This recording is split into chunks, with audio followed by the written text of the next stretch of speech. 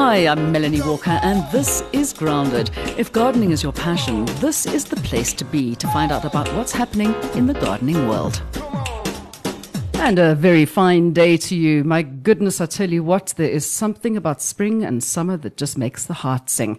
And there's a lot of people in the green industry, of course, that make your heart sing too. I'm Melanie Walker, and talking to me today about all things to make your garden flower beautifully, to make it grow beautifully, and to make it just the most organic place you can be. I have a couple of ladies from Talborn Organics in studio with me, and the first one, Maureen Madising, who's the horticulturalist at Talborn, and I call her the big cheese. She says, no, I'm just the sales manager. I'm sorry, Jenny Slubber, you are the big cheese. You have been the big cheese since I first met you, and you will always be that way because that's the face that I see. Now, going back a little while, not so long ago, working in a garden center, I had this wonderful, happy person come running up to me and going, well, la, la, la, la, la, la. And I just thought, okay, I love this. Who are you? And I want to talk to you some more, because I thought if everybody had somebody like Maureen working for their company and talking and interacting with the public, that product is going to sell for them better than anybody else's. So well done on that, on catching my attention. Maureen, how long have you been involved in the gardening industry?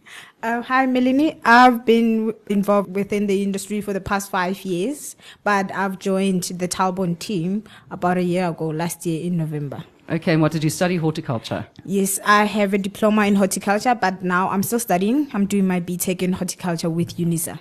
Okay, it's so nice as well to hear that people are still studying to go into the green industry, because I know that worldwide it's actually become a thing. And I saw a whole article in the newspapers and on TV in England where they're saying there's fewer and fewer people going into the green industry, which I think is really crazy, because this is the growth industry. Excuse the pun, but it really is. I mean, the feeding people is going to be one of the number one jobs that you could actually have going forward into the future. Would you agree with that? Yes, I totally agree with that. And knowing what you are feeding people, what are you putting into the soil, that is what we are all about. We are about growing health. Yeah, exactly. So there's this thing that came up over the years. I mean, I don't know how long organic fertilizers have been around for, but we all were used to take a handful of this and just throw it in the garden, and it was just chemicals, made plants grow and get green and leafy and whatever we wanted them to do. But then all of a sudden there was this big, I'd say, a mind shift where everybody started thinking, hang on, we don't want to just willy-nilly throwing harmful things into the environment, and organic stuff came around. What is the difference between a chemical and an organic fertilizer? So the difference between the two is, with organic, you're not just feeding the NPK. With the organic fertilizers, they've got the minor, the micro nutrients that the plant needs to grow. Because, if you're just feeding the NPK, you're inviting pests and diseases to come into your plants. How? For instance, if you're growing mealies, and then your mealies, the stem and the leaf starts turning red, now you have a zinc deficiency. Because now you didn't feed the soil with zinc. So too little potassium in your plants, you look at the tips of your leaves. If they start going brown in the edges, now you know that you've got too little potassium in your soil. Oh, so it's that thing that, people come in and they go, oh, my leaves are going yellow. And we just look at them and say, okay, it needs copper. One of those kind of things. Jenny, is that what we're talking about? What happens is you'll see it particularly on Clivias agapanthus, that dry tip. And very few people realize it's just a potassium deficiency. Many years ago, we discovered this when one of our random harvest, Linda LaLuca, said, but there's a salt burn on my plants. And we said, our fertilizer doesn't contain salt. And then what we discovered was that the potassium is the cause of that. Really? That crisping tip. Yes. And you see it all over, and that's a plant that's really stressed. So that's what's happening to my spathiphyllum, my peace lilies probably as well. Possibly, so I must give it some NPK. But NPK, I mean, let's just break it down. That is nitrogen, potassium. Phosphate is the center one, and potassium is the last of the three. Okay, so each has a different thing. So nitrogen is for the green leafy growth, nice stems on your plants. And that's actually what the solar panel, that builds a solar panel on your plant. Oh, okay. That takes up the radiant energy of the sun, and in the leaf, it converts that energy into plant energy. So the nitrogen is for that, a good, strong leaf growth. Yes. Followed by the phosphate, We all know it traditionally for roots. Yes. But the whole energy factor, that's where the solar energy is converted into plant energy through the phosphate. Right. So it's very important for vigor, productivity, and South African soils are particularly deficient in phosphate.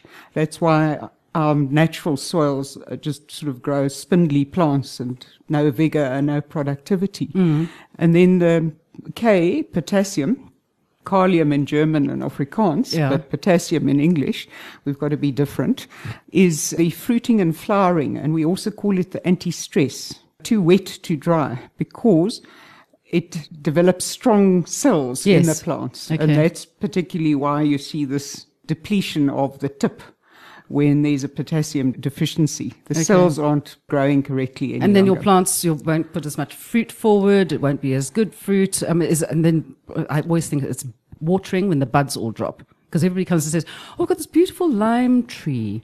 And then it flowers and I get tiny little lime fruits and then they all fall off. And I'm like, that's got nothing to do with your fertilizing. Because immediately they think I'm either overfeeding it or underfeeding it. I'm like, that's a watering regime, totally. So one of the things with your original kind of chemical fertilizers is that everybody was convinced that fertilizer can burn your plant. Is there any truth to that? I mean, surely plants will only take in what they want. They're not stupid. Traditionally, the old fertilizers are actually still salt-based. So that that's would to burn make it. them water-soluble. So you take the nutrient is bound to salt to make it dissolve in water. As the water passes the roots of the plant, it releases the nutrients to the plant. When once it's gone past the roots of the plant, you've actually lost your nutrient. So the salt builds up and stays in your soil. And over time, that's when you, after 2-3 years of using intensive synthetic fertilizers, you eventually find that disease and pest starts really invading your garden, and your soil just becomes dead and lifeless because you've been putting salt into it.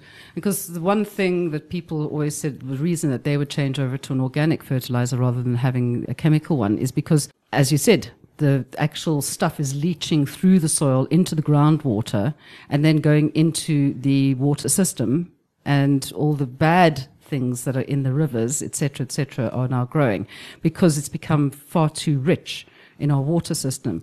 I'm gathering from Talborn that there is everything that you need in there, but in lesser quantities. What is it actually based on, Maureen? It is made from natural things like your bone meal. Yeah. Yeah. So your bone meal and then naturally mined minerals. Yeah. So it doesn't have any chemicals inside of it. It doesn't have any chicken manure inside. It doesn't have any manure inside of it. No manure. I thought that everybody thought that manure was like the thing that you should have in any kind of fertilizer or compost. Exactly that problem is if you actually go and see in a natural or in a farming system, you will see manure lying there, and most times you will see a nice shiny color. Sort of picks it up in the sun, and that's salt. So most manures, particularly from feedlot environments, harvested from feedlot environments, there's a lot of salt fed to the animals. Yes, because they've got to grow fast. The they've cows, got to drink and eat, and yes. Yeah. So, and what about horse manure? I know that everybody thinks, oh, I've got to have some well-rotted horse manure in my soil now. Is that one of those things? Do they also have a lot of salt or not really? They could have very acidic pH. But what happens is most of the manures uncomposted are very, very, they let their nitrogen off very quickly, and that is what causes the burning. So basically you don't want to use a lot of raw manure, and that's what makes the rule of organic is that you always put it into a composting process. You never use raw, fresh manure from anywhere because it brings flies into environment. It's illegal to bring manures into a residential area because you can spread things like E. coli, etc. Yes. But we like to say from the organic principle, you put it as an activator into your compost heap and mix it in with that as an activator only. Because you don't want, for instance, if you're growing veggies, you don't want to put an active manure in there because of the dangers of E. coli. Yeah. Many of the scandals that have broken out around, so to say, organic, although it wouldn't be a proper organic process, is when they bring sewage slurry or manures or something on that's infested with E. coli. Oh, that makes me feel so much better about Yes. you eating organic. No, that's would make you stay away from things. But now, Maureen, what kind of different fertilizers are there? Because I know obviously we've said there's, you need N, P, and K. So my rule of thumb is always to say to people, if you want to feed your fruit and flowers, then you need to look for something which has fruit and flowers on as a picture on the front. Is that the best rule of thumb? No, I don't think so. But with our fertilizer, you look for the red bag, which is the 315. Yeah. Because now you're trying to get a lot of potassium for your flower buds and your fruiting. So you'd To have get a higher good- number at the last number. Yes. Yeah. If you're growing plants that will bear fruits and flowers. So, but if you just want a general garden feed, you would use the yellow bag, which is the Vitagrow. So you can use on, everything new that you're putting into your garden. Or if you're doing vegetables, if you're transplanting ornamental plants, that will be the best fertilizer to use.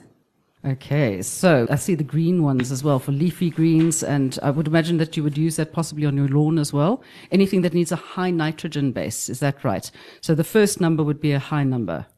Yes. And you'd go from there. I just like the fact that, as I said, I like looking at the pictures. It's easy enough. You just go, that's the one that I need right now. Now, we're not only talking about fertilizers here, although that is the one that Talborn is very, very well known for. And most people who are in the industry, especially on TV or on radio, always saying to people that is what you should be using when it comes to fertilizers. But you've also got a number of other products which you're now pushing in the industry as well. Jenny, I saw you down at the Cape Town Flower Show a couple of years back. And one of the things that they had going throughout all the show gardens was this kind of hexagonal mesh, but like really kind of thick plastic, which was keeping all the gravel in place. And I see you've brought some in with you today. It's called Gravel Fix, and I hope you had your dashing high red heels on so that you could have walked across that. No, I was running around in tackies, trust me, walking up and down. I had to be as the MC there. There were no high heels for me in that case, yeah. So very important is it stabilizes the pebbles in your gravel system or your pebbles. What's very important here is it's got a backing of a weed guard, right. And it's hexagonal plastic product, so it's very strong. Yes. And generally what happens is your pebbles all on an unprepared path always land up in your lawns or in your garden beds. They're expensive, actually, as an infrastructure. And then and in some places, people's cats come and use them as a kitty litter place. Yeah, That's right. So now this, first of all, you'd compact your soil very well. Yeah. And then you'd lay it down onto that compacted soil. And then you would put your layer of grit, if necessary, and then a layer of pebbles on top of that. So you don't have to invest in the full layer being pebbles, which is more expensive than grit. So this is about 2 centimeters deep. Yes. And you can drive a car on it because, of And course, hexagons are very, very strong things. That's right. So it's ideal for driveways, for areas where you're going to entertain around your pools or entrance halls. There's a lot of structural work being done nowadays in gardens because of the water scarcity. So Yes.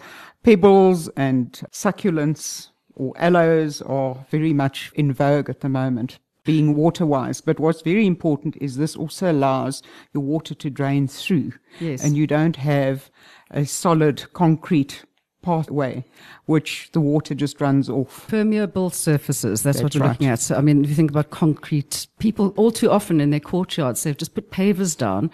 There's nowhere for the water to go. So I know this from my own house, that I have to take my next door neighbor's stormwater. And oh my goodness, do I have a river that comes down through my garden. But it's fantastic for my grass. I mean, my grass is green the entire way through winter as well.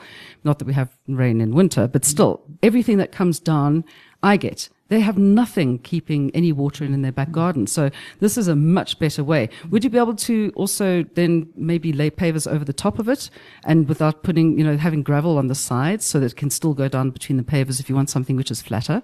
I'm sure that it would stabilize that area reasonably. I just don't know how you'd actually get the pavers. Well, it looks like it would have a nice sort of flat surface, so you wouldn't even need to use concrete to set your pavers That's in. more Could than be likely. quite an idea. Yes, never thought of it, Melanie. We'll have to get you for innovation. What other things are there in the range? I mean, we talked about fertilizers a moment ago, the ones that you can use to make your roots or your leaves. So, I mean, you'd obviously use a different one for like leafy green vegetables, would you use the same one that's high in nitrogen, or would you use an actual one for fruiting and flowering? This is where people get confused when we talk about growing veggies. Okay, so what I'm doing is I'm learning how to grow organic food. Yeah. So what I do is if I'm planting leafy vegetables like your spinach, your lettuce, I use the 64. Yes. So it's the first number high, which is your nitrogen. Which is 6. I use that. And if I'm planting, for now, I'm doing tomato seedlings. So I start off with the 2D2. Yeah. Because we want to get, the roots working well. Yes, I use that. But then later I'm going to top dress with the 315. Yes. To get, more flowers and more fruits. But a lot of people make a mistake of using just bone meal. They say use bone meal. What they don't realize is a lot of phosphate in the soil locks up the other nutrients from being absorbed. Yeah. Apart from that, if you've got dogs, they tend to dig everything up. Have you heard that from a lot of people as well? Yes, I've heard about that. And just recently on Monday, when I was walking home, this dog just came over me and was sniffing my shoes. You've been walking around in places I like. So now what would you use bone meal for then? I mean, do you guys do bone meal as well?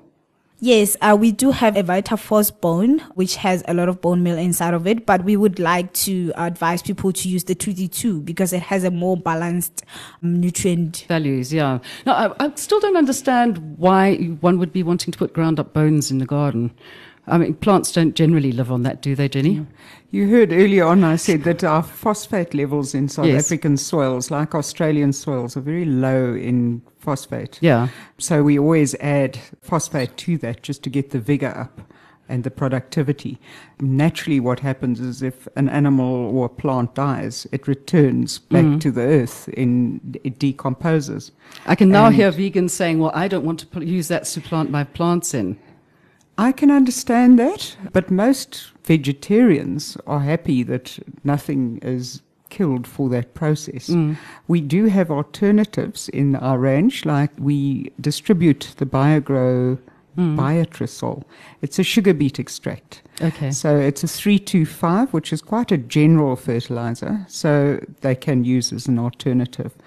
Okay, so what other stuff is there in the range apart from that one and bone meal and your various fertilizers? We distribute the Fertilis earthworm castings. Oh, that stuff's good. Why is it good? Beautiful. It's actually humus, so it's digested compost. It originates from dairy cow manure that are pasture fed. So you don't have the weed seeds and you don't have a lot of concentrates and antibiotics and all that type of unwanted. So the Fertilis is actually like the fertilizer for the soil, whereas fertilizer that you were using would be fertilizer for your plants. It's conditioning. It's humus that you add. Yeah. So it's decomposed compost. It's prepared compost. So it's very rich and it makes your soil very fertile. You get that fertility immediately by putting lots of carbon and soil life back into the soil and a bit of water retention as well. Do you find that you have a lot of people coming to you, Maureen, and saying, okay, my plants aren't doing so well, so I just want to throw down a whole bunch of fertilizer, and then you have to sit and say to them, what is your soil like? Because that is always the first thing we say to everybody is you need to get your soil right before you put anything in. I get a lot of that questions, and plus I've got a WhatsApp group for green industry graduates. So, all the plant questions and the soil questions just come to me. Somebody would just send a picture of what do I do with that soil? But I'm like, the picture's so far that I don't even see what the soil looks like. Yeah, that's the whole thing. I mean, I think the best thing is if you're wondering about the problems with your soil is to actually take some into a garden center and go and find people who know what they're talking about and say, look, I took some soil in and apparently my soil is hydrophobic. How bizarre is that? I have great tilth. It always sounds so rude to say that. Great tilth, but hydrophobic. I mean, it's the one thing that you should do, and people will test the pH values for you, whether you've got too much in the way of fertilizer in it, whether you don't have enough in the way of compost in it. So your plants are never going to be happy unless you get that right first, yes? What we recommend is we believe that healthy plants, healthy people and healthy animals are all fed from a healthy soil. And the organic principle is we look to a healthy soil to start off our whole growing process. So before you start your growing, you condition your soil. Yeah. So that is adding compost, Fertilis earthworm castings, lots of good quality compost. So you can actually bring a lot of acidity and weeds into your soil if you go for the cheapest and Yeah, if the nastiest. guys come past your house with the truck, don't open the door. Please don't. Don't do because it. you will, for the next 2 years, be trying to condition your soil and And get rid of the back weeds. Oh, good Lord. Okay, now, one of the things is that we have a big issue with water in our country, and people are coming up with new and innovative ways of making sure that you can actually save water by adding things to your soil. And I've seen a whole bunch of different things coming in that you make gels, or if you add vermiculite into your soils when you're putting it into a pot, anything that's going to retain water. But now, you guys have brought me in this thing, which you said to me, oh, look at this. It's a fiber. It's made from rock. Rock wool. Rock wool. I start thinking trolls. I start thinking all kinds of weird things. I'm like, you've got to be joking. This feels like a less prickly Think Pink. That's right, except that it's got no harmful toxic chemicals added to it. It's got no formaldehyde, none of those harmful things. It's purely a rock that has been melted. And then Melted rock. I know that the glass is made from melted sand, but you sit and think about melted rock. Mm-hmm. That's a very bizarre thing to actually have. And then it's spun into basically a fiber, which is more interesting. Well, I suppose that's what they do with asbestos, but I mean, that's already broken down. What is this called? Green cubes. Green cubes, the Urbanscape range from Europe that they've been using extensively on projects even in Dubai. When you're planting out lawns, we've got a green roll. Yeah. That you can put a layer of this fiber under your lawn, and then you put your growing medium on top and you seed into that, or else you put your roller lawn on top of that. So it retains water. If it can do it in UAE, it can do it over here because those temperatures That's reach... the middle of the desert, yeah. Yeah. But I mean, this stuff, it's like a bidum. And I know that from trying to do vertical gardens, we'd use a bidum, put that up on the wall and plant into that. So this is, it kind of feels the same, but it's made from a rock, which I still can't get my head around. Would this be good as well for, they did those experiments where you've got a slope and then you've got erosion, and they went and they put cocoa fabrics that are made from coir, and you could plant into that and it would stop the plants from rolling down the hillside, in other words, and the water washing them away. Or is this purely for like a flat surface and you can plant through it? It's for a flat surface. I wouldn't suggest that you put it onto a wall. There might be ways that you can actually anchor it onto a wall, but that hasn't been tried. Okay, before. we're taught to use our brains in completely different ways. And having done a garden up a wall, I have seen some wonderful ones where they've done it with this kind of bidum fabric. And then all of a sudden it's come unpinned from the top and just rolled all the way down again. So you have this entire house-shaped piece of greenery hanging off the wall of the house, which is very bizarre. But this is specifically really great for if you're starting a veggie garden or doing it in pots. Particularly in pots, because our growing medium is so poor in pots. You tend to find that you've watered now and 3/4 an hour later you go and have a look and your pots are absolutely dry again. And especially in the heat of summer, it's very important because we've got those precious plants that we spend a lot of money on. And then we get too busy and we forget to water and our plants suffer and they die. And we've lost all of that as an investment, whereas the adding about 20 to 50% green cubes, or if you're perhaps going away and you're going to be away for an extended period and you're not sure who's going to water regularly, that just does cushion the period. So you mix 20 to 50% into your growing medium in the pot, and then you plant your plant. And really it does work fantastically. And it also seems to have a stimulating effect on the actual growth and the vigor of your plant. How long has this product been around for and where did it come from? It's made in Slovenia by a German company. Yeah. Now a very big insulation company in Europe. And it's been distributed. So it's only recently, the past year, that it's been available in South Africa, and particularly in the Western Cape where we had severe water restrictions. The gardeners were able to benefit from that using the green cubes. And they last long? The lifespan we've been given is 30 years, but we just conservative and we halve it and we say 15 years. So you can just re-energize or add some compost to that growing medium from time to time just to re-energize it. But you don't have to throw your green cubes away. I'm sure. I mean, Maureen's sitting here and looking at him. She's one of the youngsters. She knows that there's all these things change and they come in. We sit there and go, wow, that's so cool. I mean, we've been doing this for a long time and suddenly finding new innovations. What do you think is missing that you would actually like to come up with? What is one of the things that people ask you about most of the time that you find that isn't actually on the market at the moment? For me, because I've recently just joined Talbon Organics, I've worked within the industry, but there were a lot of fertilizers there. The only information that you could get was what you were looking at. We mostly look at, what's the NPK. We don't really read the fine print. Yeah. We don't really test these products to say, are they doing what they're supposed to be doing? Are they doing what the people are telling us they're doing? We need to do more research within the products that are within the industry. And I was talking to one of the lecturers at UNISA saying that we need to test actually the products that are in the market. We, the students that are doing research, we need to do that. But with this research, we mustn't just keep it for students. We must take it out to the public. And to schools. I Yes. love it whenever my kids get projects at school and we had to sit and work out.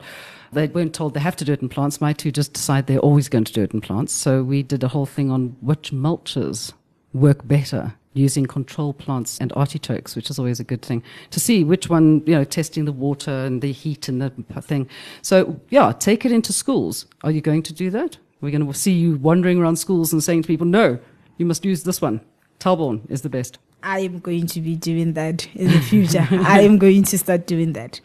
Well, there we go. So if you want to give your rather expensive plants these days, I think everybody's thinking they're not actually that bad if you look overseas how much they are. If you want to give them the best start in life, give them the right food. And that's all too often. People come in and go, my plant's looking good. Have you fed it? Have you watered it? It's like a human being. Mm-hmm.